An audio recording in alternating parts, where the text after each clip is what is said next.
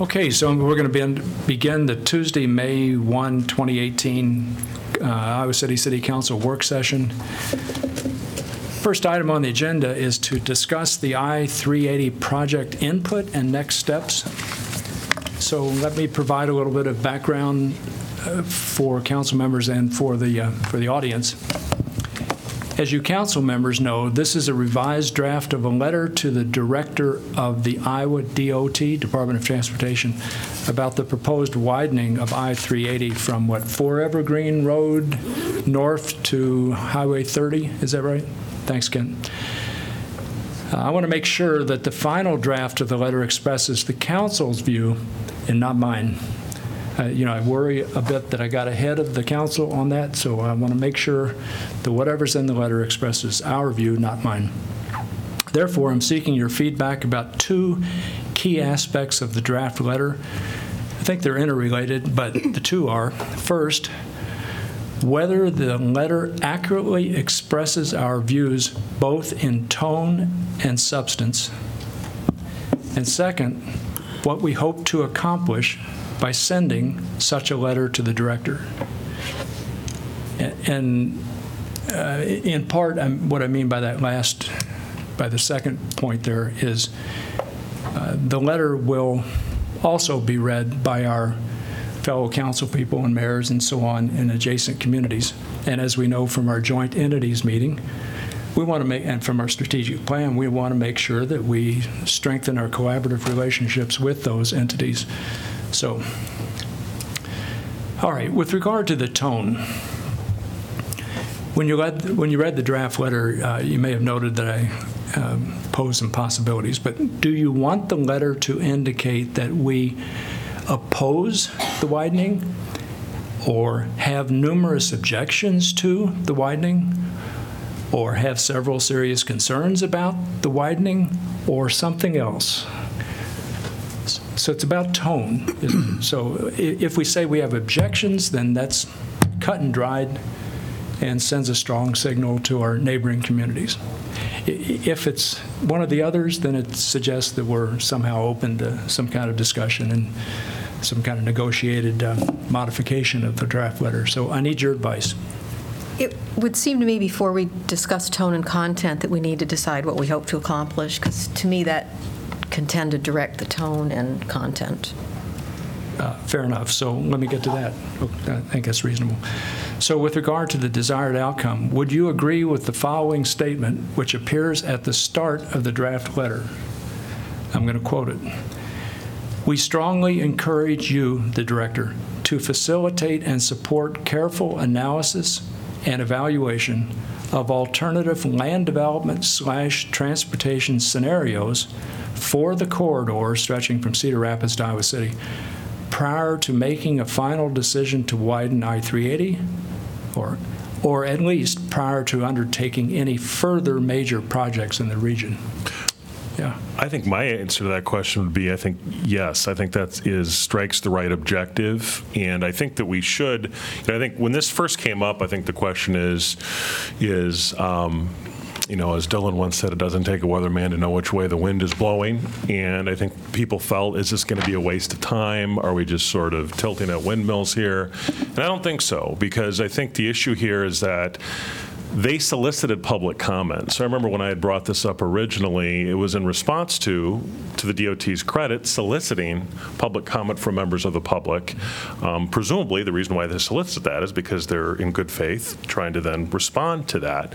So I think that your point is really good, Jim, is that before we consider this option, which presumably is because of increased population growth and a view that we need to encourage economic growth in the corridor, prior to considering that option, to consider the alternatives that conceivably are on the table first before we do that. So I think you get the tone right on that. Or the objective itself is right, and I think and I think the tone is good. So what do the rest of you think? Yeah, I think the objective, as you laid out in that first paragraph, is appropriate at this time, and I think this is such a huge question, the transportation infrastructure, and I think we need to try to to express, for me, it's sort of following up on the objective on the tone, that I would say serious concerns, to try to, we're entering into a conversation on a topic that, from what I can tell, has not really been discussed at any great length, at least in the way that I've viewed it. And so I think taking a more kind of open approach and saying we have concerns at this point is the right tone to tie to our objective. Concerns, serious concerns? Does it matter to you? Well, I think serious concerns. I mean, the cost issue, the climate change issue, the safety issue, all of these things are pretty serious stuff. So I would say serious is the right word. I would agree. I agree also. I don't think we want to go so far as saying we oppose. I think that sets us at odds with other people who really are set and ready to see this go. Quite frankly, I think it's going to happen anyways, but Seems that way. I think at least if we start having this conversation now, maybe it will have an impact on it going to 8 lanes, and eventually. So, but I think doing the concerns or serious concerns, and I think the objective or the accomplishment, what we want to accomplish in terms of that sentence you read, I think works fine. I agree, and I think the serious concerns does state what you want to say in that letter with the, as John alluded to, the cost, pretty high cost, the increased traffic, that you make more lanes, you're going to have more traffic, where we'd kind of like to try to back off from that, which then leads to the safety concerns with more traffic, more possibility of accidents.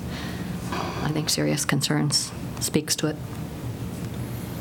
Let me ask a follow-up question with regard to the tone. Not tone, to the substance of the letter, of the draft letter. So my question to you is, are you comfortable with the specific concerns outlined in the letter?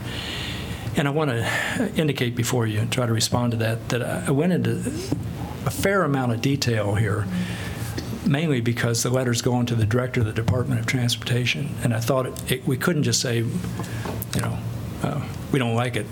We had to have some kind of rationale for having serious concerns. So, but the main question to you is, are you comfortable with the specific concerns outlined in the letter?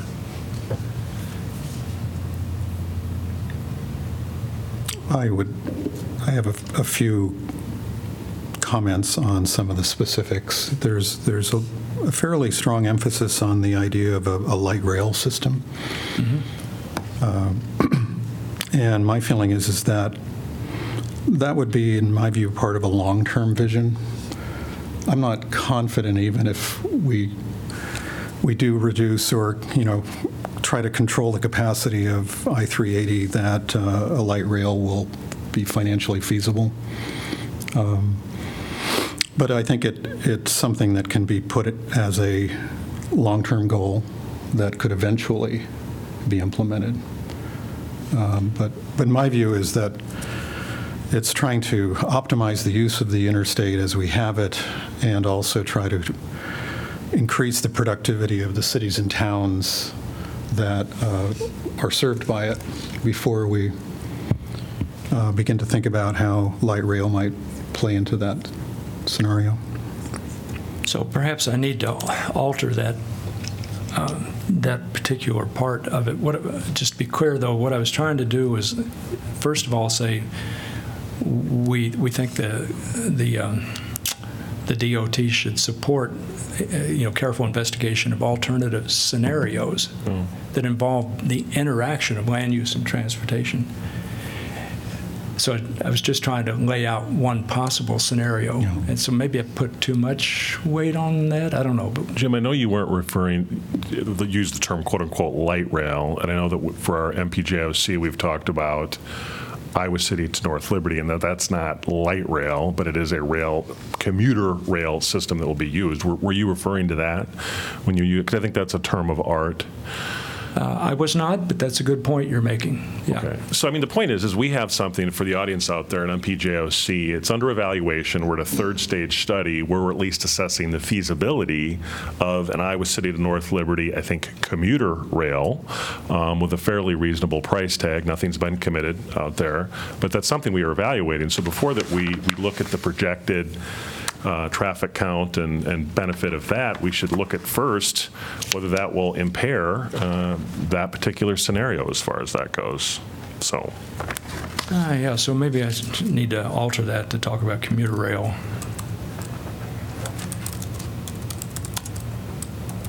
And maybe Kent, maybe I could get your help, not right now, but in terms of providing a very, very brief description of what's currently being evaluated by the MPOJC so that I can insert a little bit of that language into this letter?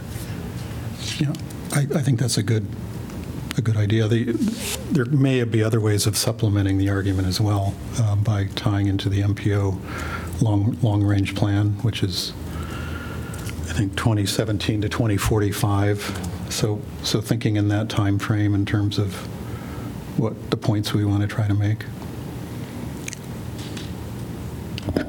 I was going to give it in my report later, but I attended the ECIO-COG meeting last week, and they also are looking at alternatives as far as their corridor rides program and an express bus service. Of course, that's all the way up to Cedar Rapids, but that could be involved in that also.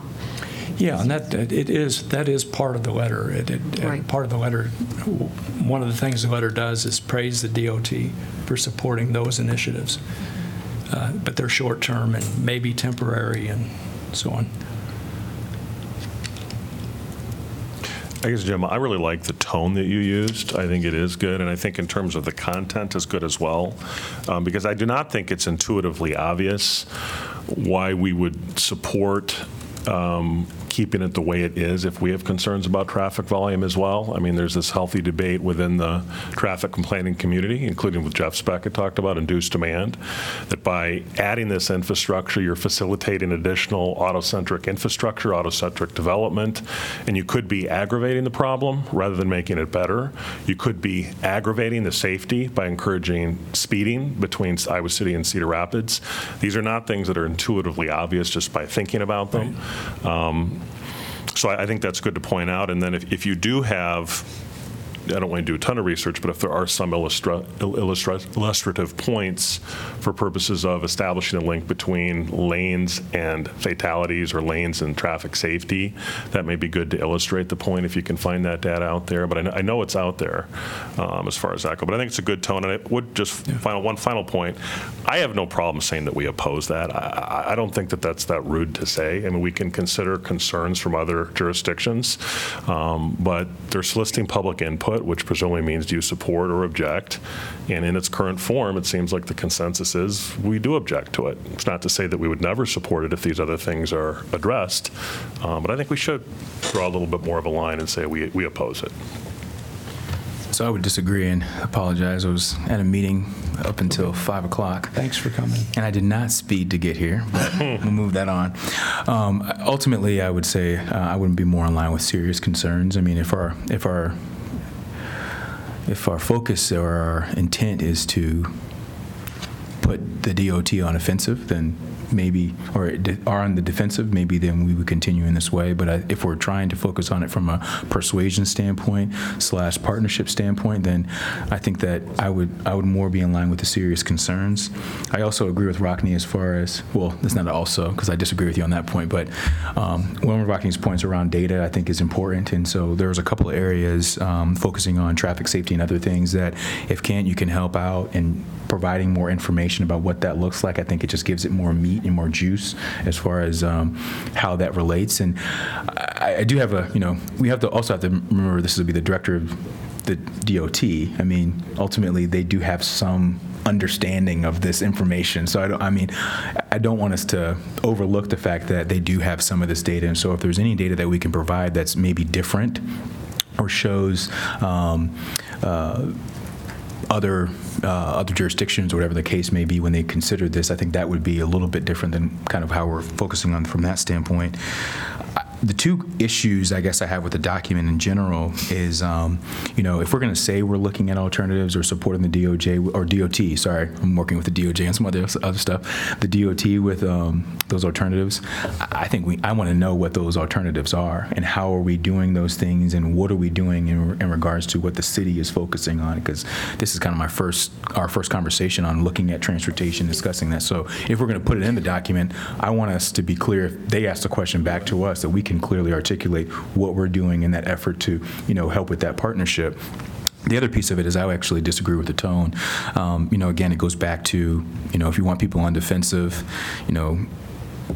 exorbitant, questionable assumptions. I mean, if I was reading this document and I'm the director of the DOT, I would make the presumption that you are assuming that I don't necessarily have any type of understanding of this information, and I think that may be problematic if we're trying to look at it from the focus point of trying to persuade and trying to partner.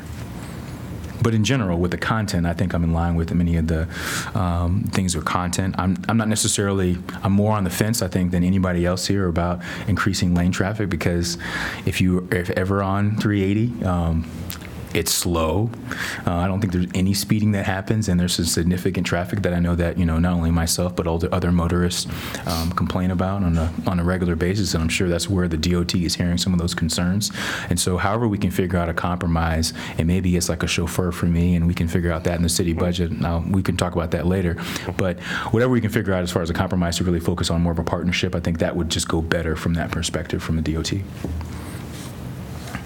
On that point, my thinking was, and I've talked with Jeff about this already, once we're satisfied with the tone and substance and our overall purpose, in other words, once I revise the letter just a little bit, given the conversation, then Jeff would share that final revised draft of the letter with the other mayors, et cetera, in accord with the discussion we had at the joint entities meeting. And Jeff, I don't know, you and I talked about that a little bit, and I think you had an idea about how to proceed. And I don't know if you want to talk about that right now or not.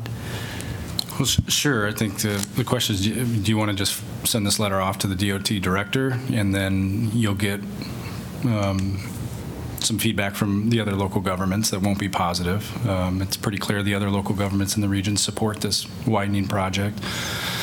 And so that's really, do you want to take that extra step to say, here's a draft letter we'd like to send to the DOT, and we intend to send to the DOT, but before we do so, we'd like to hear your perspectives, and are you open to opposing viewpoints and perhaps shifting some language in your letter, or refocusing on different components based on input that you may receive from Coralville, North Liberty, Cedar Rapids, or anybody along that 380 corridor? Yeah, my sense was that we did want to share the draft. I'm going to call it a final draft of the letter, and then meet with them so that they can, we can have a discussion about what's in the final draft letter. And then it's for us to decide what we want to do in response to that feedback from them. But, in the spirit of collaboration and so on within the region, I think it'd be good to do that. I guess it depends on are we collaborating or are we showing? I guess that's my question. Well, we're expressing a view initially, aren't we? And we are asking for that collaboration. And then trying to be open to collaborating with the other entities. And I think during the joint entities meeting, I was hearing some significant support from various county supervisors, some interest on the part of some Coralville council members, and so on. I don't know where that'll go. I'm not trying to commit anybody to anything, but I think they would very much like to have the kind of working group discussion that I mentioned during the joint entities meeting. Yeah, so Jeff, my recollection is that your thinking a week or so ago was that you could specify a specific date, a bit of time in the future here, I don't know how far, and simply say we would invite you, these other folks, to come hear us present the essence of what's in this draft letter, and also share the final draft letter with them beforehand so that they come in informed, and then we can engage in a conversation about that. Yeah, I think what was talked about at the joint meeting was that a mayor or an elected representative from each of the jurisdictions, and if they'd like to bring along a staff member, they could do that. But we'd set up a time, and then presumably the mayor or another spokesperson for the Iowa City Council would lead the discussion and kind of walk folks through the draft letter and some of the concerns and see where the conversation goes. Report back to the council, then you can determine whether you want to make any edits before you send it to the director. I think that's the crux of my question.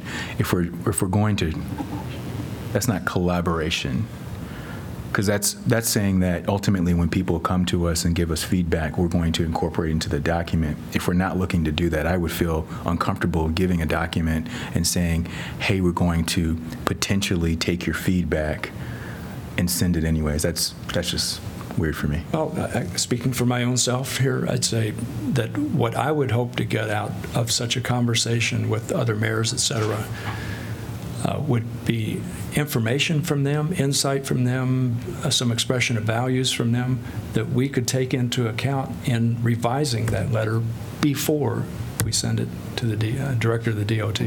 Okay. I mean, I would just be clear about that expectation then. Yeah, I mean, That's all I would say. I don't think you're not going to send the letter and have a conversation and all of a sudden find all the cities are going to be in lockstep with you opposing this project. I don't think that's realistic. They are going to continue to support it, but it may influence the language you use, may influence the points of focus. I think the other cities, I think where there is common ground on this is frankly the alternative transportation piece. There is a strong base of support to explore commuter rail, to explore how to really make the express bus and the van pools a success so that they sustain themselves well beyond this widening project. I think that's where you'll find common ground, but I don't think you're going to find common ground. I don't think you're going to convince them to oppose the project, at least the majority of them. Yeah, I think that's true. And I know Ryan is here from the chamber. Where are you, Ryan? Oh, sorry, white shirt right in front of us. And, I've had several conversations with Ryan about something like this, though Ryan and the chamber had their own initiative underway, so there's certainly some degree of compatibility there. Okay, I think I've heard sufficient input from y'all to figure out what to do, so do I have your permission to work with Kent a little bit on this and revise the draft a little bit and share it with the mayors, et cetera? Okay, thank you. All right, we can turn to the next item, which is to discuss information packet item 6 from the March 1st packet regarding recommendations from Black parents on youth needs. So this, as you council folks know, relates to a memo that Pauline and I shared with you a little over 2 months ago concerning a meeting we held in this room with several Black parents concerning what we could possibly, when we invited them, we emphasized that we wanted to listen to them and learn from them. And more specifically, we wanted to hear their ideas about what Iowa City government could do to help our city's Black youth feel more a part of the Iowa City community and have good pathways to a good future here. So that's what we did in the meeting. We invited 20 specific people. 8 parents attended. My recollection is that all of the 8 were mothers, or females at least. I don't know if they're all mothers. Well, I guess they were since they were parents, right? And we shared information with you based on minutes that Ashley took of the meeting. There was a lot of conversation, and Ashley did a great job of summarizing that.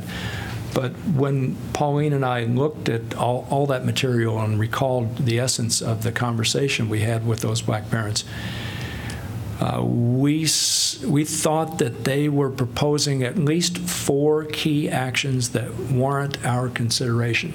So what the memo does is identify those 4 key actions. And so we need to decide what we want to do. in response to that, and taking Jeff's advice in terms of what the staff can do and so on. So just for the audience's benefit here, I'm going to very briefly summarize these 4 key points. So in brief, the 4 key actions were: first, there's not much for kids to do here to stay out of trouble, regardless of color. The city could provide a place where black youth can go other than the Lee Recreation Center or Mercer Park. And then that structured activities would be available at this place. Secondly, the place and activities would have to be well managed, with on-site guidance and leadership being provided by African American Iowa Cityans. Third, the city could work with leaders in the black community and knowledgeable people at the university and Kirkwood to celebrate African American history better than doing the Black History Month and MLK Day. And fourth, the city could help small or new community organizations learn how to write grant applications more effectively and therefore be more likely to be able to obtain small grants. So the question is, what do we want to do in response to these suggestions? What do we feel we can do in response to them? And there are all these other details in the memo, and I haven't mentioned them all. I'm looking for your advice about these 4 things. Well, I think one of the places I would start is in the notes that Ashley has with some of the more detail, and I think one is actually sitting down with the kids and asking what they feel they're missing or what they feel uncomfortable with. I don't agree, at least off the top of my head, that there's nothing for kids to do in this community. I think there's an awful lot of stuff for kids to do. Some of it's related to the schools, in terms of they offer a multitude of extracurricular activities. We've got things through UAY. We've got things through the rec center. Now, it's a matter, I agree, it's a matter of kids finding their place, and not every young person is comfortable in every single environment. But to suggest out of hand that there's nothing for kids to do, and I've talked to people in the African American community in this city who totally disagree with this statement. So I think it's, first of all, I'm concerned. I didn't know this was being done, first of all. I'm not sure, and I'm glad it was. I'm not disagreeing with that, but I didn't know this was happening. I think it takes a lot more than 8 people, or should take a lot more than 8 people, to direct what we're going to do moving forward as an institution as large as the city of Iowa City. And so I think a lot more research. One of the things we've talked about repeatedly, I know Kingsley and I keep bringing up, is the multitude of nonprofits, and even if they're not formal nonprofits, organizations within the community that are trying to do things. From the Dream Center, I'm not sure if that's a 501c3 or not, to lots of other organizations. So I think we need to start with a more concerted effort of getting information from a broader range of people, especially the kids themselves. And I think looking at what kind of age range we're really looking at, because you talk about kids in elementary school, that's a totally different kind of activity and structure that you need versus kids in junior high versus kids in high school. So first of all, I think there's lots to do, but we need to figure out why certain students either don't want to do those activities, aren't comfortable with those, and what ideas they have for things that they would like to do and would like to have available. I appreciate your comment that there are a lot of extracurricular activities, but I think, I'm not certain if it's in those notes, but what came out of that meeting and what I heard at the forums, which is, by the way, how this meeting was spawned from what we'd heard at the forums, that the city's not doing enough to help the black community. But what came out of it was that transportation is the issue. Yes, sure, there might be a lot of after-school activities, but a lot of these kids are from families, their parents are working, they can't afford a taxi cab, although some of the schools, there is a a taxi cab voucher program, but not a lot of them know how to apply for that. So perhaps we could reach out to the community and give them a better understanding of the options that are available for transportation for these kids so that they can attend these activities. I would agree with that, Pauline. But again, that comes right back to the very first point of starting some new organization and providing some place for kids. To me, that's not where we should start. If there's kids and students in this community who want to be involved in the extracurricular activities in the schools, but can't do it because of transportation, then let's start with that and start talking with the school district about how we can partner with them. That, I think, would be, one, much more effective in terms of cost, and two, there are all kinds of studies that show that students who are involved in extracurricular activities at their schools are much more likely to stay in school and to graduate. So rather than starting new activities totally unattached from the schools themselves, if one of the big issues is transportation for activities at the school, let's start there. That doesn't mean there aren't activities. It's a hindrance. I don't disagree, but let's start there. Let's find out what the real problems are. So, go ahead. Go ahead. Well, first and foremost, I think I appreciate the focus. I mean, I think that as we talk about, having a strategic plan that's focused on social justice and racial equity, I think it's incumbent on us to focus on communities that are crying out and saying they want something different. So I appreciate that focus. I would say, just based on this information that is provided, I think we need some more. I think it's a great start to start kind of hearing concerns, as we've done in multiple other, phases or iterations of different projects and other things. I mean, somebody brings a concern, we want to, analyze whether or not this is an inherent concern or a concern across all the community or whatever the case may be. And so for me, I think we need more information. And so if this is, and going back to staff, if this is sending the information out to different community organizations, getting more of a survey as far as, what our communities of color are doing, what are some of the issues, maybe focusing on the youth aspect of that as well. I think there's multiple indicators, as Susan mentioned, not only necessarily focusing on parents, but also what the youth are saying. I would also be interested, and this is somewhat of the conversation that we're going to hear, not necessarily later on, because I think we had a cap of 30,000 or 20,000. We were talking about what are our organizations that we're giving a substantial amount of money doing? Oh, 20,000. 20,000. So what are our organizations that we're giving over $20,000 doing to effectively address programming with our communities of color? So that's another reason why I think this is still ruminating in my mind along those lines. But I think we need more information. And so I think to me, that's the clear next step. And I think these parents have brought up community concerns that have been talked about, not only obviously in the forums, but for a while. So I'm glad we're focusing on these things, but I think that we need to do a little bit more. And maybe this is a framework for how we go out. And so using some of this information as far as a space. And so if you're, sorry, now I'm trying to pull it up and I moved my finger. So a space, what does collaboration look like with the University of Kirkwood, with the city? How do we effectively, I do want to make sure that as we're thinking about doing some type of programming or talking about this, how do we make sure that we're empowering communities and not necessarily de-empowering communities by saying, well, here's this program, do this thing right here. Maybe going back to Susan's point, maybe we need to evaluate the program and whether or not that's a program that communities of color feel comfortable in doing and having that type of support. I mean, I think there's just a lot of questions I have in general around this. And so for me, it's a great start, and I love that we're having this conversation. I mean, this is probably one of my top 5 council meetings. The other one, I think, is when you started, getting up and showing a whole bunch of stuff from your trip in Egypt. But I think, Baghdad. But I think this is a great place to start as far as having in the conversation what this looks like. And so for me, it would be, we need to gather more data. I mean, that's my ultimate next step.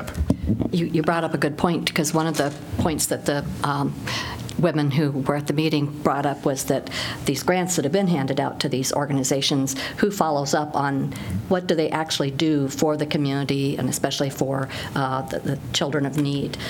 So that's what spawned also perhaps, and this might be something I think we could start with. It wouldn't cost a lot of money. They'd asked about a class or something to learn how to do grant applications, because from what I've heard, some of these groups that get the grants, and we just went through that with the SGRE grants and the CBD grants, they have people who know how to write a grant application, and so it looks very beautiful. But some of these folks that have a good project but don't know how to sell it, we could help them by doing that, helping them learn how to write a good grant request. Sorry. Yeah, I think really this is a good start. And by hearing the people at Martin Luther King Day, and again, you follow up and coming and do this is really great. But also I agree with Susan that it takes more than 8 parents to know what's going on.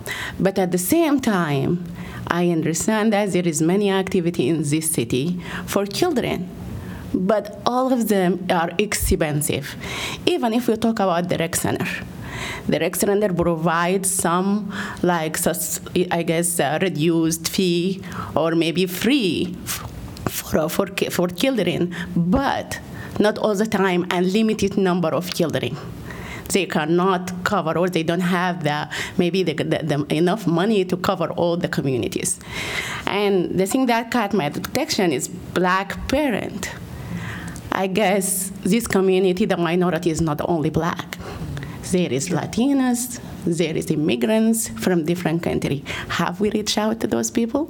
We need to reach out to everyone and hear there is what their idea is, what their input about this. And as I told you, there is many activities. I remember in the Sudanese community, we just want to keep the kids busy during summer, and I know that Sudanese community kids of the Sudanese community like soccer, and we try to create a soccer team. We have our own coach, but we cannot find space during winter and again on the summer. And when we come to the rec center, we paying, I guess, $70 an hour or $35, I don't remember, but we were paying money, and we asked the parent to give us $20 so we can do that. If we can provide some space in the city for those people to come and do their activity, that's why reach out to them, see what they need, what they are missing. And also grant, that's a good point, because I know many associations, like the Sudanese Community Association, Latino Community Association, they do have association, but they don't know how to find money or write grant. That's also a good idea. I guess asking this, that this is really good structure. We need to expand it and reach out to everyone in the community regardless. Yeah, I agree. I think it was this listening post was a really good start, and in looking through the comments, where I ended up on this was the sense that, based on my experience, that we needed a needs assessment. We needed to better understand what the needs are. We mentioned the idea of, the needs may vary depending on age, depending on location. There's a lot of detail that goes into trying to understand what those needs are. And then I would follow that with an assessment of our facilities and programming, see what's missing, what are the barriers to those things. Do you mean just city programming? Well, you mean in terms of the programming? process, I was seeing this as potentially a partnership between the city, the school district, the nonprofits, neighborhood organizations, as wide array as basically people who are interested in this and have a stake in addressing the challenges that we're facing. I guess you brought up really good point by school district, because they do have space, on the schools they have for basketball and for soccer, for everything. If we can also bring them to the table and have their input in this if they want to do it. Yeah. One of the things we heard from these specific parents was that their kids, for almost all the activities that are currently provided, the kids' activities are very sort of regulated, and the times are controlled, the activities are controlled, the kids are controlled, and instead of having a place where the kids could go under supervision and just be themselves and learn some stuff, do some stuff that's fun. I can't fill in the details because I don't have the details, but that's definitely part of what we heard from these particular parents. I think Susan's clearly right that 8's an insufficient number upon which to base decisions about programs and all that. But these particular parents were very clear about their sense that their kids and the kids they know don't have a place to go where they can be themselves under supervision. And from their point of view, it would be very helpful for those kids to be supervised by African Americans who would act as role models and mentors. So, I mean, those 8 parents were very clear about that. But you're right about 8 being way too small. And that's a good point, Jim, because what did come out along those lines were that they've heard from children that they're just standing on their street corner, and people are concerned or get worried because there's this group of kids congregating on the street corner. And so that's what came out of that it would be great to have a place for them to go to congregate, to talk, or help with their homework or those kinds of things. Not necessarily extracurricular sports, the basketball and the soccer, which is a good thing, but other kinds of social kinds of skills also. And Jim, I want to key in on that last point because I did state it, but just to reiterate, I really appreciate the piece around ensuring that there's representation from the African American community, because I think too many times, and I'm going to make some people upset by the statement, everybody's well-meaning and wanting to do something, and I think that's why we have so many nonprofits. And so the question is whether we're actually doing the something that the other people or person wants. There's a lot of people can tell me what to do, but can I have an active role in actually putting together what that looks like for me? And so as we deliberate, if we can, and that goes back to that, socioeconomic racial equity toolkit, that goes back to, having those equity trainings and everything else. If we can keep that at the forefront of our conversations, I think we hopefully will end up in a good place, a better place than where we have before. Not us, but where things have happened before. One of the things I'm wondering is do we want to, back to this question of, I think first to Susan's point, that was one thing I did want to focus on was we do have a lot of existing programs. So what part of those existing programs are we not adequately conveying in terms of what's out there, and what are the possible barriers of the programs? That's sort of the first point. But to Kingsley's point, I guess I would be open, if it's feasible, to solicit a specific proposal on a pilot project basis for us to work with our staff, so that we're actually affirmatively requesting, okay, we've heard your concerns. You have a proposal with more particulars, and then let's work with you within limit to try to make it happen. And it may not be feasible, but I think that's just something to think about as far as that goes. And the final, I guess more of a question, Kingsley, you were on the Ad Hoc Diversity Committee, so you would have more knowledge than I would on that. I think Jeff has some longitudinal assessment of that as well. For those set of recommendations that were made, did that include a youth component to it? My recollection is that it did not, because I also wanted to make sure that we weren't starting something brand new and ignoring maybe an existing framework that we already have. But if it doesn't, maybe we do need to update that to say, hey, look, what are the blind spots we have as a community that we're not addressing?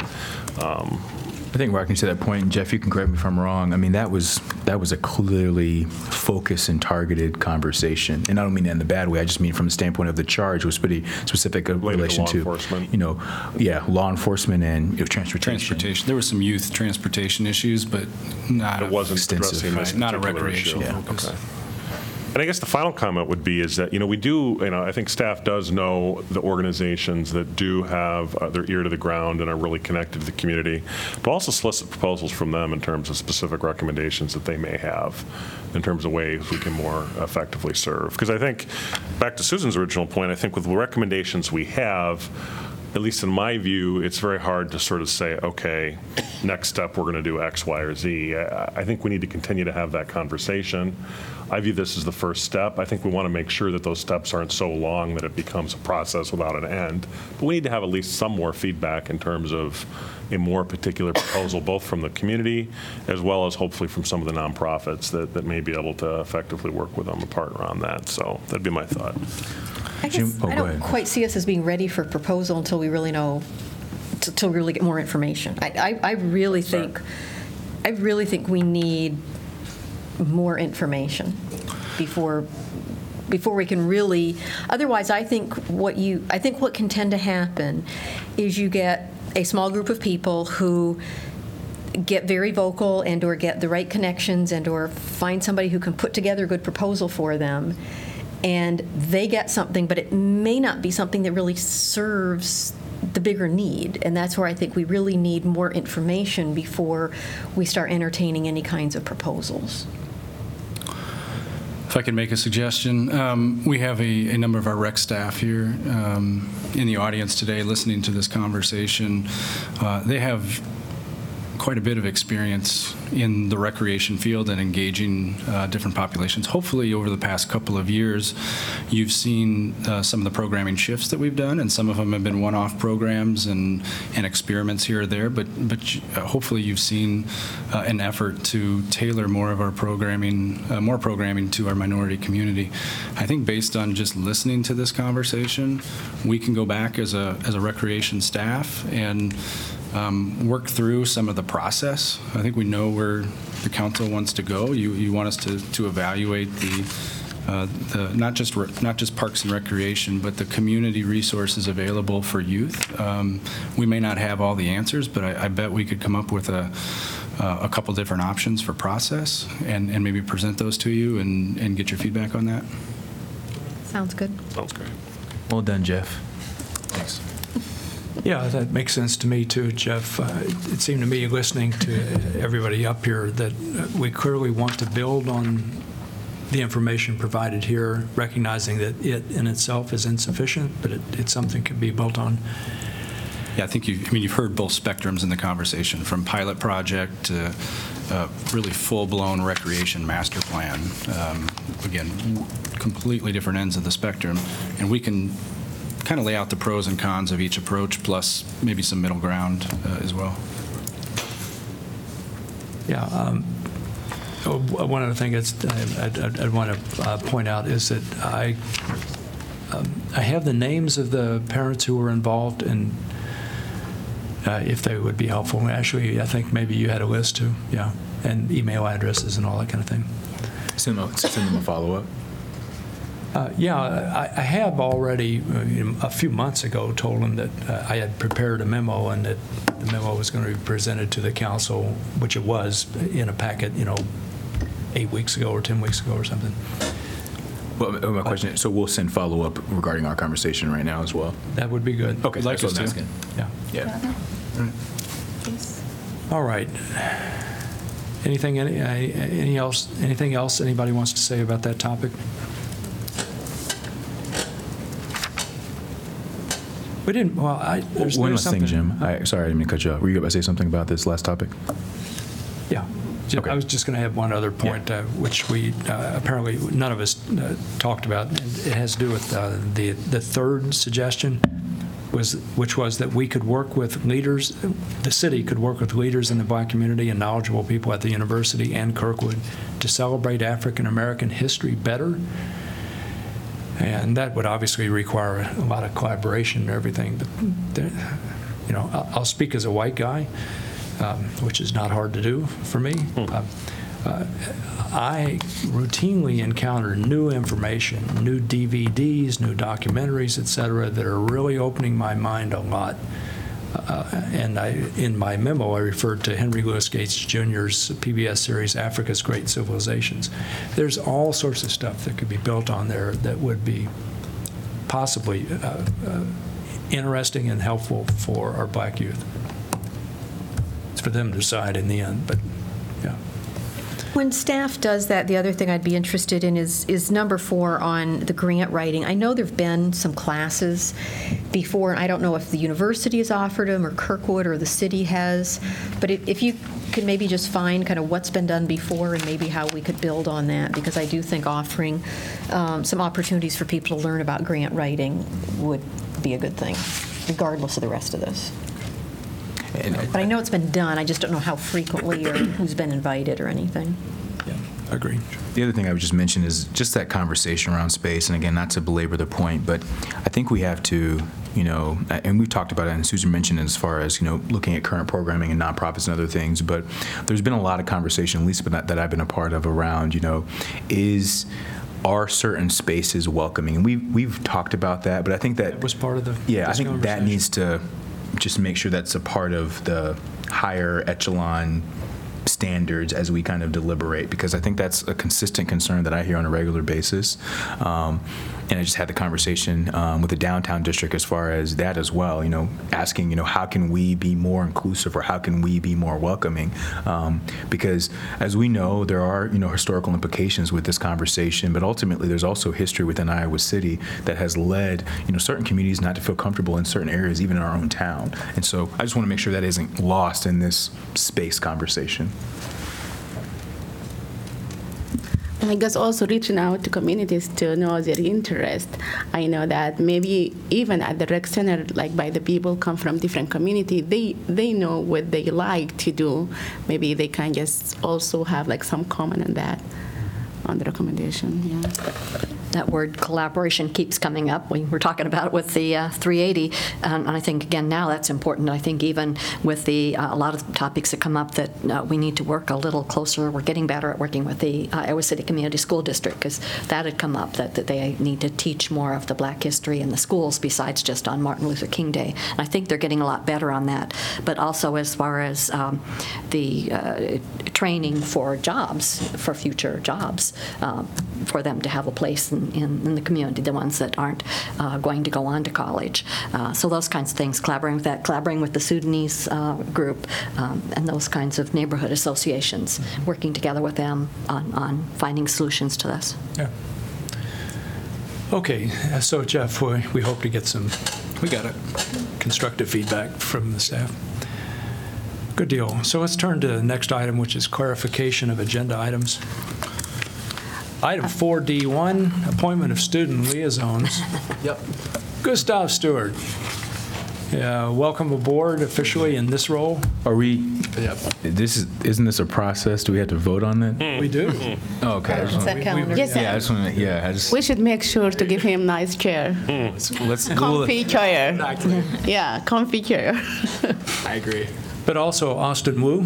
Hi, Austin. Nice to see you again. Hi. Looking forward to working with you over the next year. Yeah.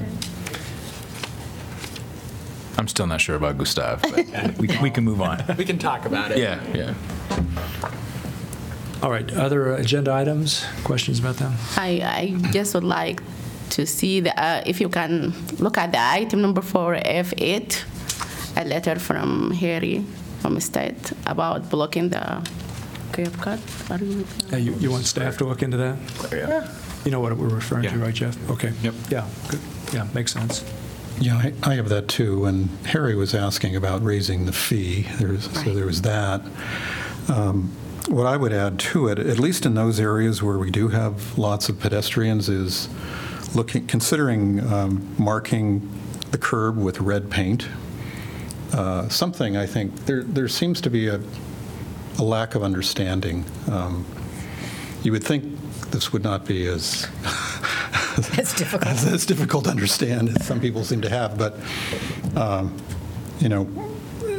possibly thinking about some red curbs so people know where they can no longer park their vehicle. And it's quite common for cars to stick out into the curb ramps.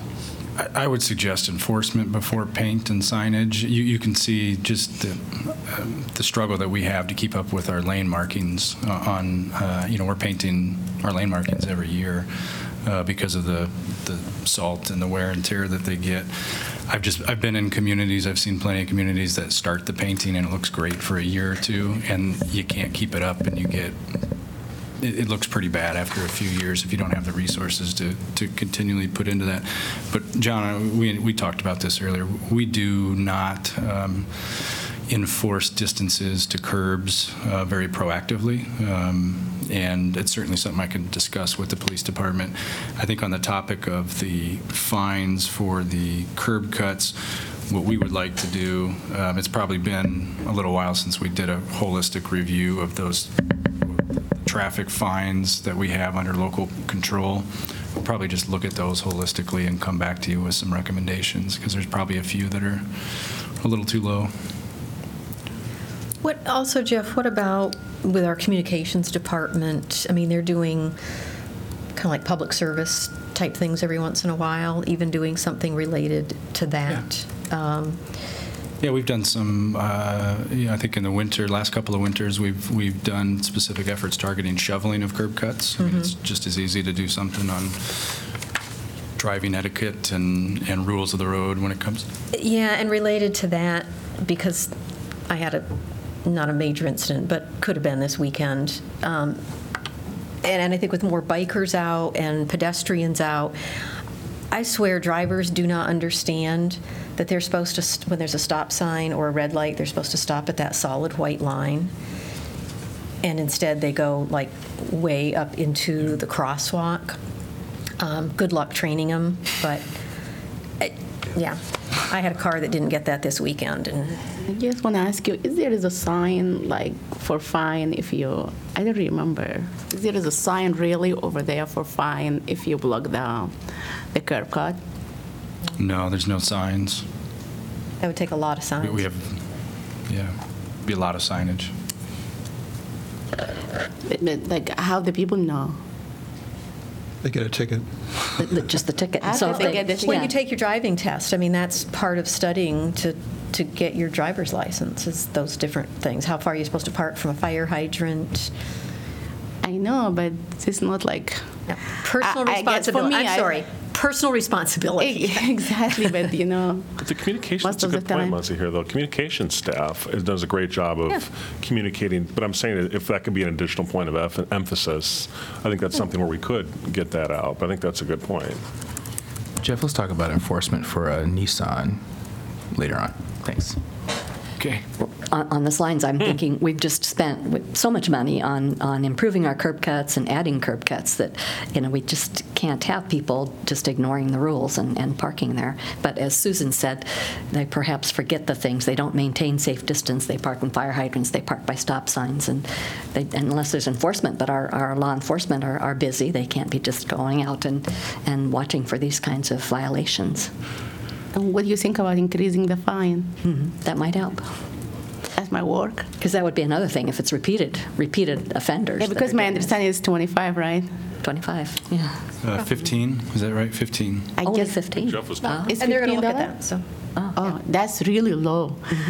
Yeah, I just overstaying at 30-minute meter and I get $25 ticket. Yeah, I guess to block the curb, that's huge. It should be more than that. I really support increasing the fine. I don't know. We can talk about it more. We'll come back to you. Yeah. Yeah, okay, good deal. Any other agenda items? There was a long report from Project Green, which I found informative, and yeah, I hadn't realized that their work, the budget for their work over the 2017 was $38,000. So thank you to Project Green for that work, and also that they've been around for 50 years. And 50 trees will be celebrating those years planted at Ashton House, which I think is the nice thing I'm seeing at Ashton House is it's becoming, bit by bit, plant by plant, kind of a destination garden along the river, which I think is also a wonderful thing. And I think they have their plant sale this weekend at Carver Hawkeye Arena, I believe, Saturday. Yeah, the volunteers on Project Green deserve a lot of praise for all the energy they put into their volunteer work, so I'm sure we all recognize that. Any other agenda items? Just wanted to mention 6A, the rezoning on Prairie du Chien Road. The applicant has requested deferral on that item. So on that, Eleanor, you provide feedback about whether this is appropriate, but we have to open the public hearing. And even I'm thinking at the very start of the meeting, I will just indicate to people that item 6A is going to be deferred. But if anybody wants to stay around and speak at the public hearing, they can do that. So, all right, that's the way I'll proceed on that. We're not planning to give a staff report on that project. Understand.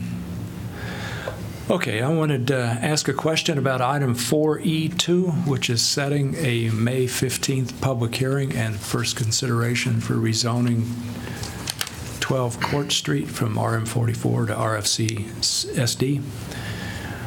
Eleanor, are we legally required to schedule a March 15th public hearing and first consideration because of the timing associated with? May 15th. Oh, I meant May 15th. No, you can set that hearing at a later date. I ask because my personal sense is that the information we currently have in the agenda packet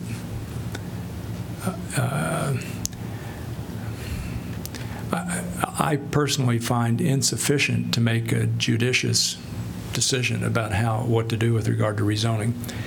And I know we're going to get additional information over the next couple weeks, but I feel uncomfortable about even setting a public hearing when, in my judgment, the information we currently have is really quite vague about what the rezoning would enable. I'm sorry, I was making a note. Which one were you looking at, Jim? I apologize. It's 12 Court Street. The reason it's 4E2. Okay. It's just setting a public hearing and first consideration on that. I don't know. I guess my thought is we do have 2 full weeks with, an agenda packet in another week, and we do get our council packet 4 or 5 days before the meeting. 5 days. We get on Thursday. Our meeting's on Tuesday. I would rather set the public hearing the way it is, and then if we really feel like we haven't had time to consider all the information, then we could certainly continue the public hearing at that time. I think there's some value to having the public hearings because that's where you can have that exchange. I mean, where you have that open public exchange about what information you think is lacking and what isn't, as opposed to, I don't know where that conversation occurs if you don't have the public hearing.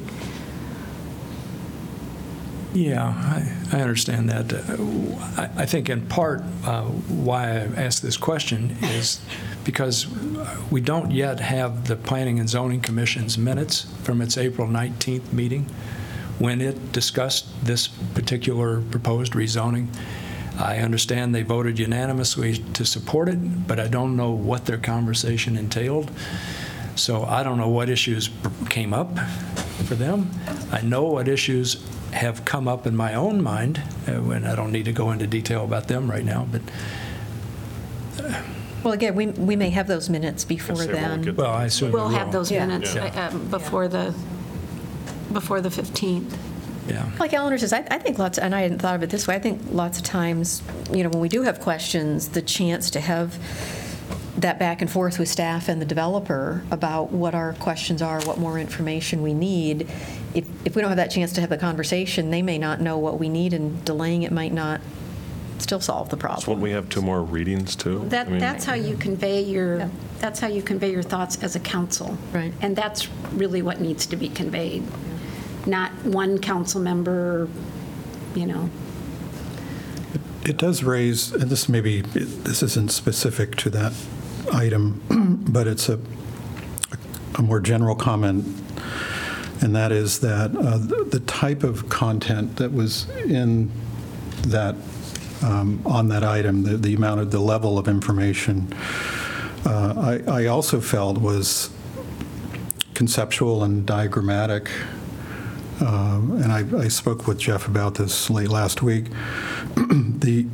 What I'm seeing is perhaps this might be a work session topic. I'm not quite sure, but that back in my planning and zoning days, we would get a pretty detailed presentation at planning and zoning where the project was presented much more rigorously. It was not presented as a concept. It was presented as a project with elevations, a site plan, and so forth. And more recently, we've been seeing projects presented where they're presented with the underlying understanding that the drawings that are being presented may not be what the project will end up being. They're presented as conceptual. And it's very difficult for me to assess a project when what I'm evaluating is something that I don't really have confidence it's necessarily what's going to be the project at the end point. So, I think, there seems to have been a change in the way projects are presented. I would be interested in talking about it as a work session. I understand the other side of the issue that, there are concerns on, say, the side of the developer that, they don't want to get too deeply into a project, into too much detail before they get an understanding of what the position of the council and planning and zoning will be. I think there may be ways of addressing that. But for now, I am feeling, and I think the one on Court Street is a good example. It's kind of a sketchy presentation as a starting point. Yeah. I think it will be very helpful when we do see the minutes from the P&Z, because as John mentioned, it's come up in their minutes before. Several other projects they have requested deferral because they didn't feel they had adequate information, that it was more of a concept, they couldn't really grasp what the design and what the effect on the community was going to be.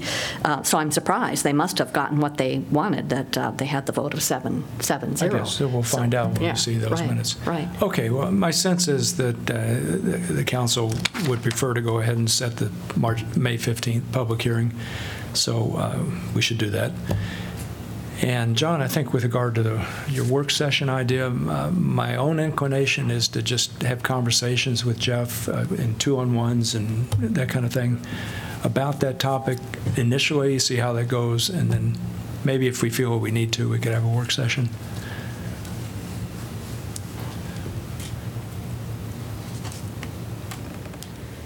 All right. Any other agenda items? Questions about agenda items?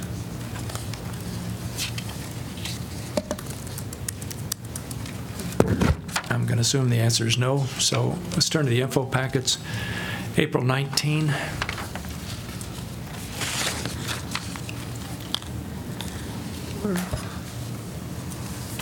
I want to talk about IB4. Which one is that, Maz? Is the opportunity zone. Yeah. Yeah, I guess like for the public benefit and my benefit, I just want to ask Jeff or one of the staff to talk about it and explain what it is and what the impact in Iowa City. Sure. The Opportunity Zones program was established in last year's federal tax legislation. It created a tax break for unrealized capital gains. So if somebody has some funds invested in something that they haven't sold yet, that when they sell it, they'll have to pay taxes on that. It allows them to get a tax break on that if they invested in certain low-income census tracts that are designated by the governor. So the governor of Iowa had the ability to designate, I think it was 62 across the state, and we applied for 4. We could apply for up to 4, and 2 of those were awarded. So they're still working out the rules at the federal level. The Department of Treasury is establishing how the program will work specifically, but basically the longer an investor leaves that money in this low-income census tract that was designated, the greater the tax break is on taxes that they would have otherwise had to pay. So the census tracts that were designated in Iowa City, one is, and this one was our top priority, encompasses the Procter & Gamble site, which we thought was very attractive, all the layoffs that we expect to be coming there, and the industrial area around Procter & Gamble, which includes a lot of their supply chain companies and logistics companies that will probably be impacted by Procter & Gamble shifting some of their operations. That one goes all all the way to the river. So it includes Iowa City Marketplace, which we've invested quite a bit of local funds in recent years. It includes the lower half of riverfront crossings. And so that one we thought within the city was by far the most attractive for reinvestment. The second tract that was designated by the governor is just to the north of that. It encompasses Town and Campus, or Town Crest, so east of First Avenue and all the way to Scott Boulevard. So it includes a lot of residential area there as well, and some of the commercial district to the east of First Avenue. So those are the two that we got designated. We're not certain exactly how the program will work. That we expect to come from the federal government within the next couple of months, but we were very pleased that we had two designated. We probably would have been happy with one, so we were pleased that the governor chose two of ours. And just to clarify, this is a federal tax incentive program, so this isn't offering local incentives at all. Now, we could choose to commit local incentives in a project where someone is also using the opportunity zones, but the opportunity zones provide federal tax breaks. So there's been a little miscommunication on that locally as people are learning about that. We're not committing to just to anything with the opportunity zones. We're just creating that opportunity by nominating these census tracts. Mm-hmm. Good, thanks. I would just mention IP5. Could hold on just one second. With regard to the opportunity zones, we got this letter from Director Durham, Debbie Durham, about notifying us that two of our zones have been nominated. Have you already responded to her? Thanks for the letter kind of response, or do you think that's appropriate? We didn't formally do that, but we certainly could. I'd be happy to sign a letter of that type. Okay, it's probably a good idea. Yeah. Oh, that's okay. I was just going to say IP5, Moody's gave Iowa City a AAA bond rating again. What's this, 38-something years? I'm not sure exactly how many, but it's a long time. And it's a long document. And I'm sure not one that most people want to read through in detail, but I think if you take the first 10 or 15 pages of it before you get into all the actual financial details, there's a lot of really good information in there, even if you start with the very first page of it. Factors that could lead to a downgrade, weakening of our tax base or resident income, material reductions of operating reserves or available liquidity, and that's one thing staff has done a really good job of building up our reserves. Growth in the city's debt or pension burden. So as we've reduced our debt, that certainly makes us more attractive for AAA bond rating. And also keep in mind that we're one of like 50 cities in the state of Iowa for whom our fire and police are under a different pension system. They're not under IPERS. They're under a much more expensive and a much higher benefit type program, but that is it is very expensive for us. And so I think if you just, like I say, if you flip through the first, that was one of the things, and I went through and highlighted a few others, but there's a lot of really good information. Staff certainly did a lot of information. There's a lot of good facts in here when you scroll down to about the 7th, 8th, 10th page, information on our tax rates, information on the amount of taxable property broken down by different type. So if you don't want to read, just kind of scroll till you kind of see the tables. And there's a lot of really good, quick read information that I think is very beneficial. But kudos again to staff, Dennis and all of his staff who do so much work in getting these bonds together. I know legal does as well as our legal bond counsel, but really appreciate it. Along those lines, I think one of the things that I think we all need to do a better job of is this question of our recent property tax reductions in our debt levy. I don't think that that's really commonly understood that that's actually what we're doing. We've received a lot of feedback. How can you be reducing taxes, or we have all these other needs that we need to fund, which is legitimate concern, but it's sort of additional funding priorities in our operating budget. So that's just more of a comment than anything else. And then the other thing that I just wanted to bring up is IP2 staff's very thoughtful memo on participatory budgeting. That's something I know that we've really tried to get out there, and I think that staff really struck a nice balance between, trying to move that process forward while at the same time being mindful of the amount of resources it would take to do a full-out participatory budgeting process. I would like at some point in the future for us to consider more of those full-out processes like we saw, for example, with Evanston and Des Moines seem to be more sort of throughout the community. Sometime in the future, I think we can do that. I think with all of our, especially with our all of our uncertainty with our executive staffing, we're not really there yet. So I guess my point is I'm glad I'd like to follow those recommendations that the staff had made the recommendation. As far as that goes, with one change, one really good thing that Kingsley had done this year is the suggestion at the beginning of our budgeting process to invite the public. Whether we could do something at the beginning of our budgeting process that we did or review in January, if we could do something along those lines 6 months out, because I remember last year staff consulted with us during one of our work sessions to say, hey, where would you sort of like to see us go? We gave sort of some general parameters in terms of where we'd like to see them go, and then they went into their own detailed budget process in the fall.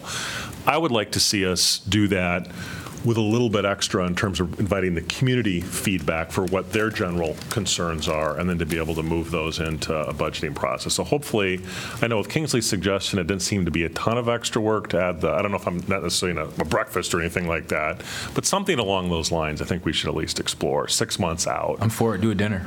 Yeah. Your foot in the bill? Something along those lines. On you, Jeff. One comment I would make on that item is, and I agree with Rockne, I think, and I sense that everyone felt satisfied with staff's recommendations on that, but something I still remain interested in is the idea, say with the budget, that we structure it in a manner where there might be 2 or 3 meetings out in the community. We have 3 district representatives. That could be one framework for it. And structure the budget with a little bit more focus on the geography that is generated by our districts. This notion that depending on where we live in Iowa City, our experiences vary. Our understanding of the budget and our understanding of Iowa City will vary depending on where we live here. So there's that. But the other value of that in my mind is it's an opportunity for members of the community to get to know one another based on their geography, which I think can be a useful connection. So it's not simply how we convey the information from the city to the community and that back and forth, but also the back and forth and sense of connectivity that can be generated within the community itself. So those networks, it's an opportunity, an episode like our Party in the Parks, where community can meet one another and form their own relationships and associations to better the community. Sounds like an interesting idea to me, but I'd like to know what Jeff and staff think is really viable, what's possible, and it'd be, I don't know if you have to answer that right now, but how much time's involved in putting together a district-based summary of the budget, of a forthcoming budget, and then going out into the community in 3 different locations. I think that part's not so hard, going out to the 3 different locations, but assembling information. The districts are rather basis. large. If you're looking for, geographies to come together and really bond, I don't know that districts are the right thing, because the districts well. There's lots of neighborhoods within each of those districts. I think it'd be hard to accomplish that goal with just 3 sites. I think Simon did a nice job in the memo of really emphasizing what we feel is the best way to get input, and it's a little indirect, but it's through all these master plans. We've been spending a ton of organizational energy the last 4 or 5 years on master plans. We're out on the bike plan, the climate plan, the downtown plan, and park plan, and on and on. And we get a ton of feedback that craft those plans, and then we plug those into the budget the best that we can with the resources that we have. I still feel like that's the most effective way to incorporate people's feedback into the budget. When I talk to peers who do the kind of the Des Moines model that you saw a couple years ago, where they go out into the community during budget time and they say, what are your priorities? It's really easy, or it's common, I should say, for special interests to really latch onto those processes. And so you're going to get a group that really wants to advocate for item A, and they're going to mobilize and they're going to flood those meetings and they're going to tell you that's the most important thing. And then it's hard to say no to that, even if you don't think that that's the top priority with everything else that you've got. So you just need to be mindful that could happen. I'm not saying you shouldn't do it because of that, but when you go through the master plan process and you don't have the budget process kind of framing it, I think you get more genuine feedback. You get overall a better plan that informs the budget. We can do, the breakfast on a budget. That worked really well. It worked a lot better than I thought it would. I give Kingsley some credit for that, and that was really thrown together in a matter of a couple of days, it felt like. Kingsley? Kingsley does some things. So we can do some of those things. We usually, last couple of years, we've spent a work session in August talking to the council about broad priorities. Yeah, we could probably do something to open that work session up a little bit and have something similar, like at the breakfast on a budget. If that's what you'd like. I'd start with that before you get into a deep community engagement process, though. Yeah, it was something along those lines. It's a relatively light framework. It's not overly staff intensive, and I think it did have a big impact. So at least I'd like to see that. So otherwise, you're just going to proceed with the relatively minor steps that are laid out in the memo, right? Yeah. And hopefully so tonight we're on Facebook Live for the first time. Our work session streaming on Facebook. I didn't know that. Yeah. I take back everything I've said. Right. That was already streamed through cable, but hopefully you see that we're trying to, because that's the priorities that you've set for us, we're trying to open up the access to government, so even people watching this meeting can send us feedback, perhaps, because they caught it on Facebook where they otherwise wouldn't have. Hopefully all that feedback, eventually makes its way to budget priorities, whether you're getting that feedback or staff's getting that feedback. And we're going to continue to try to do those things. All right. I want to mention IP number 9, which is minutes of the Historic Preservation Commission's March 8 meeting. IP 10. Is it 10? Yes. All right. Heavens, I made a mistake. Minutes of the meeting. So just reading the minutes reminds me that I wonder if we routinely issue certificates of appreciation for all departing board or commission members who have served for one or more full terms.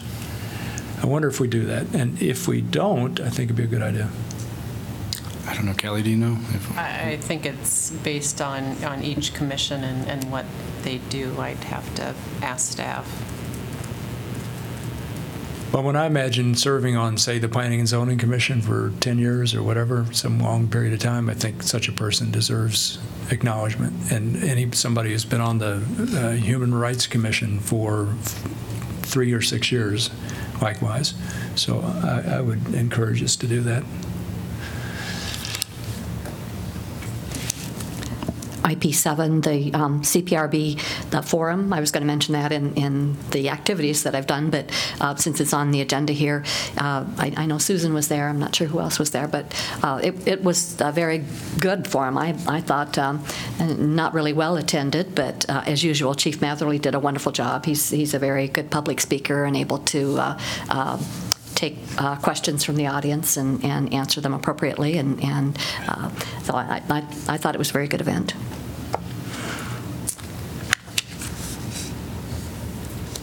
Okay, let's see if we can fire through the rest of this.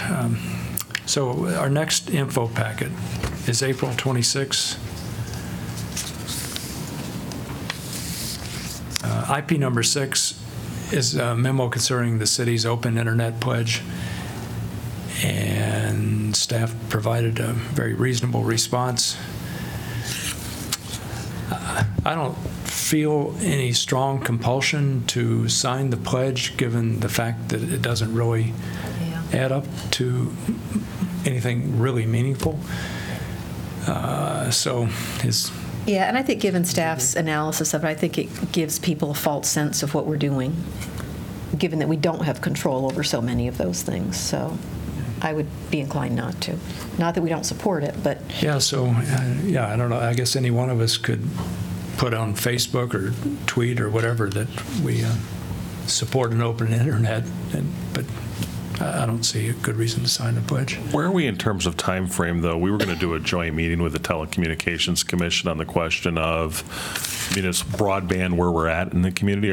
That's still on the agenda, isn't it? I mean, I think it does. It's on the work session agenda. Okay. And I think we finally have a full commission.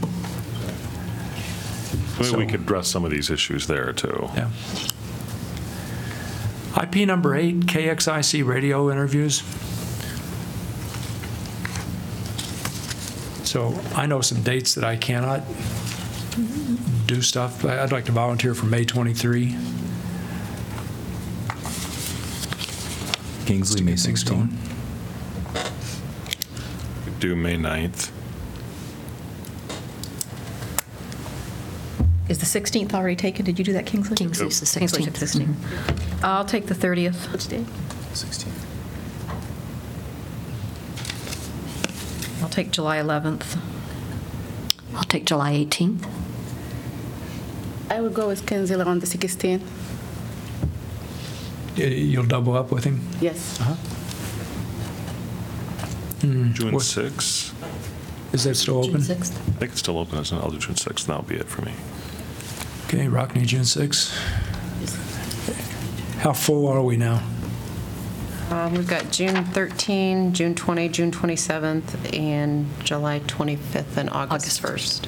So I've got quite a few. Well, I've got 2 in. Rockne, you've got 2 in, right? So Is July doesn't 4th have- taken? You say again? It says it's a holiday, so. Oh, we're not doing yeah, anything. Apparently What do you not have doing in it. August? August 1st. August 1st. August 1st, that's the day I will come. I will be in no, I cannot Are do you it. back? No. Oh, okay. I'll be in the airplane. Kelly, could you briefly go through the list and say who has what? Sure.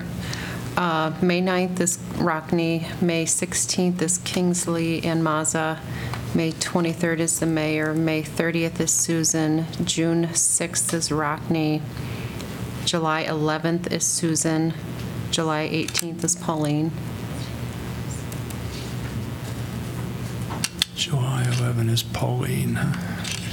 July 11th is Susan. Oh, Susan. 18th is Pauline. John, you don't have any yet? Yeah, Susan took mine, so. Oh, I'm sorry. If you want those, I can switch. I'm pretty flexible. Oh, you are? Okay. Yeah, I'm pretty flexible. Well- I was just throwing out dates. Okay. Yeah, if I could have the 30th of May and July 11th, those were the 2 days. Okay. I actually had them in there. oh, both those, John? Give John my 2. Then I will take June 6th is still open? No, Rockne. Okay, June 13th. And what else is still open? I'm sorry. June 20, June 27, July 25th, and August 1st. I'll take August 1st. And I'm sorry, what did I just take? June 13th? June 13th, correct. Couldn't have hit you better. You- I can do June I'm 20th. away most of the good part. So what are you still missing, Kelly? June 27th and July 25th. And we, Staff could take those. Oh, I could do For both. one of those. Let's see. I'll run those. I don't know. I think I could do June 27. okay. You said July 25th. We'll take July 25th then. Staff.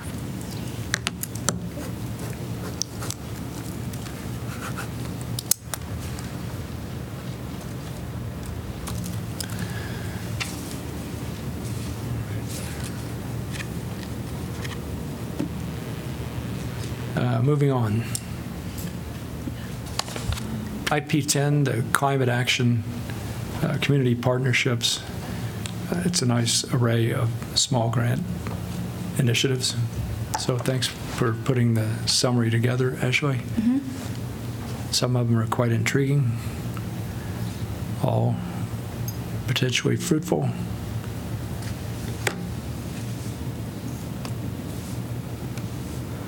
Anything else, folks, on that IP information packet? Yeah, just IP9. Kudos to Stephanie and Jody for the work that they're doing across the community. I mean, I know it's kind of getting routine now, but there are some different things that we are doing that are really, really exciting. I mean, going back to Eleanor and the change with the gender identity for our forms, for committees, I mean, that's a big deal. And so just want to make sure that, I know everybody's reading it, but just those highlights. The only question I had is, has that gone out to through our communication? I'm not certain. We can make sure and Okay, get that out. just double check, because I didn't get a chance to tweet it out. That's what I wanted to do. So on that point, Kingsley, I think one of the things we should feel very good about is what we've done with regard to racial equity and with regard to various social justice initiatives. I think these are major steps. I'm very proud of them. But they're hard to communicate simply, other than just sort of say, hey, we've done a lot more, because it's not enough. But there are all these detailed things, coffee with a cop and, all the details that are taking place. So how to communicate that kind of, those activities in a way that the public really gets, I think that's the public gets action and they get effort, and that's not to say we shouldn't try harder to communicate, but they want to see us working hard and they want to see us engaging and out there, and that's what we're focused on right now. It's hard. I mean, these reports, we talk about this all the time internally, to boil this down into a couple of bullets or a couple of nice communication materials. It's hard. It is. And it probably undersells what we're doing. Well, I think the other thing, too, is I think people also don't want us to be patting ourselves on the back too much either, to like putting the foot off the gas. So it's a balance. But we have great communication staff, and I bet they can strike the right balance. Jim, to that point, I would say, the only way that I could see of doing a better job of communicating doesn't really focus on staff, is more focused on us. And so when we're going out in the community talking about different issues, how are we tying it back to social justice or racial equity? How are we talking about it in different ways to make sure the community is aware, but also if they have different concerns? Obviously, we just talked about in depth about some concerns some our community members had. And so I think that's really the time. I would agree with Jeff. I mean, the action speaks louder than words. Having this compiled, though, I think is important just in general for my own knowledge. When somebody asks me a specific question, well, what is Iowa City doing in regards to trainings for cultural competency with the officers? I go scroll to this document to be able to provide that information, because I do think it's important for our community to know that we're doing that work. But I would agree. I mean, I think it's doing the work and then just having a place to pull that information. But I think it's incumbent on us to say, I would say almost every single time, saying that, this is what we believe in. And I don't necessarily know it focuses on just this strategic planning priority. I think it's all of our strategic planning priorities around climate change, around fiscal responsibility, and having a strong foundation. I mean, all those different things I think we need to do a better job of campaigning and talking about. Agreed. Any other IP items? All right, maybe we can do the council updates on assigned boards, commissions, committees, et cetera. So let's start with Susan and move to the left. The steering committee for the Access Center continues to meet typically every couple of weeks. Jessica Peckover had her last meeting last Tuesday, so she is now gone down to San Antonio. We'll miss her. Our new project manager will be on board very shortly.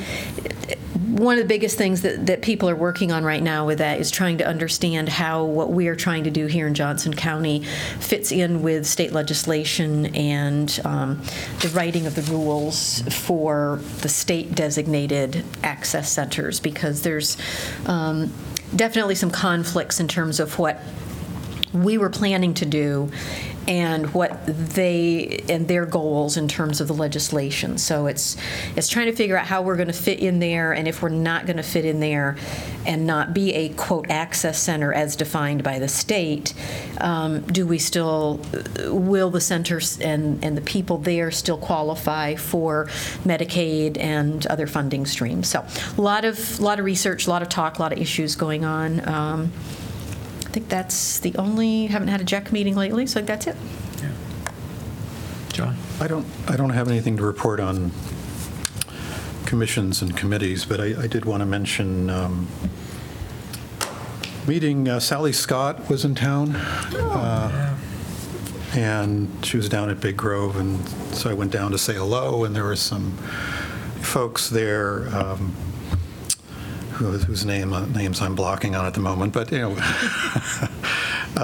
Tracy and who's with Tracy Ockenbach. Tracy Ockenbach and Marion Dennis. Yeah. And this was 2 days after our last council meeting, which had been kind of an interesting meeting with regard to the affordable housing question, and it was just nice talking with them. They were very affirmative on what we're doing. They understand. It's kind of like the social justice question. Nothing we do is ever going to be enough. We have to continually work and try to expand our reach on that. But Marianne was saying how within the state of Iowa we are quite a ways ahead of any other city in terms of our affordable housing actions. So it was just nice to hear that after last Tuesday, and then the following day we had a tour, Kingsley and I, of the wastewater treatment plant. Ashley and Tim led us on that. It's certainly worth seeing, and one question that certainly came to my mind was the energy consumption associated with that facility. It is, I think, our largest consumer of energy. So, would you say the highest? Highest, yeah. If it's something we can do to try to reduce that consumption, that would certainly be, a worthwhile effort. I'm sure staff's been thinking about that. Flush less. That'll help. Hashtag. And then this is on Facebook Live. Right. All right. Got to focus, folks. The first time I Rock me, your turn. Something John said. So my Dylan quote earlier was not by accident. Last year, Kevin Hannock approached John Kenyon of the City Literature, and he said, I have an idea. Let's do a Bob Dylan tribute featuring local artists at the Englert, and let's donate all of the money to the City of Literature. And John said, that sounds like a terrific idea. Last year, they raised about $5,000. It was so successful, they're doing it again. So get your pencils out and write down this date. It is going to take place. It's called Wheels on Fire, May 11th at 7 o'clock. There's general admission of $25, $15 for students, but for youth age 17 and under, they are free with a ticket purchase, presumably by adults. So it's going to be a great event. City of Literature, awesome local artists, great event, make some money. Doesn't get better than that. And Bob Dylan, May 11th at 7 o'clock at the Englert Theater. And that's it. Thanks. Maz? I don't have any. We're going to meet on the May 22nd, I guess, every 3 months. That's why no more update. Yeah. Kingsley? I mentioned the ECI-COG meeting that was last week in Cedar Rapids, and the meeting primarily focused on the current actions and future plans on efforts to cut the congestion on major roadways, particularly I-380. Those of you on Facebook, they're trying a variety of marketing efforts for the Ride Shares program. You may have seen the colorful ad, Cut I-380 Congestion logo. It's pink and purple. It's very pretty. The TV ads and billboards. They're still referring to it as corridor rides. they have potential for up to 26 van pools. They only have 4 currently, and they'd like to have 4 to 5 people in each of them.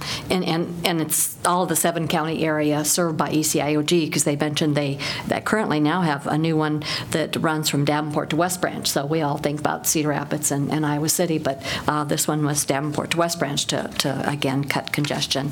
And they are talking about the plans for bus service. They're going to do a RFP either last week or this week, with hopes to start by this fall with an express bus service. So this is good progress for that, I think. Yeah, good deal. Okay. So the CVB board met on April the 19th, and their discussion focused mainly on RAGBRAI, Run Crandall, Fry Fest, the Iowa Arena and Fieldhouse, and the relationship between the Chamber, ICAD, and the new entity ICR, the Regional Economic Development Entity. So with regard to Run Crandall, I gather that was a big success over the weekend. I wasn't out there running. I don't know, maybe there's some of our staff were. 26 miles. I don't Press know. coverage Did looks Julie run? good. I don't know. Yeah, so it seems to have been a pretty big success. Good event. Video. Oh, sorry, I was. All right. So, and the Partnership for Alcohol Safety is going to meet next week on May the 8th. We'll report about that when it happens. Simon will report too. Okay, Gustav? Yeah, I just wanted to give a shout out to the Bicycle Advisory Committee that they first had their first standing meeting just a few days ago, and that's going to lead to a lot of great success with the biking throughout the next coming years. Yeah. Okay, good deal. Related to that, right before you break up, the annual bus, bike, and car race between U Heights, Coralville, North Liberty, Johnson County, Iowa City. I think you're all familiar with that. They're looking for an Iowa City Council representative to ride the bus. So this is a race that takes place between elected officials who ride buses, drive, ride a bike. Jim, I think you've done it before. I've done it several times, but Mike Haverkamp from University Heights cheated 2 or 3 years ago. He brought his bike along with him, and so he rode the bus, and then when the bus got downtown, he hopped on his bike and beat me by like 3 seconds. Not that you're bitter about it. But on Monday, May 14th, you'd have to be at the Coralville Library at 11:15, and the bus leaves the Coralville Library at 11:37. So It's fun to do. I hope one of you volunteer. I'm not going to this time. it is Monday, May 14th. I might do that. Pauline? Just ride the bus, not ride the bike. Okay. All you have to do is ride the bus. I'll do the bus. I'll email you. You draw straws when you get there. I'll email you with the details. Okay, Pauline. thanks. Okay, good deal. I think that's probably it. So we'll reconvene in 17 minutes for a formal meeting.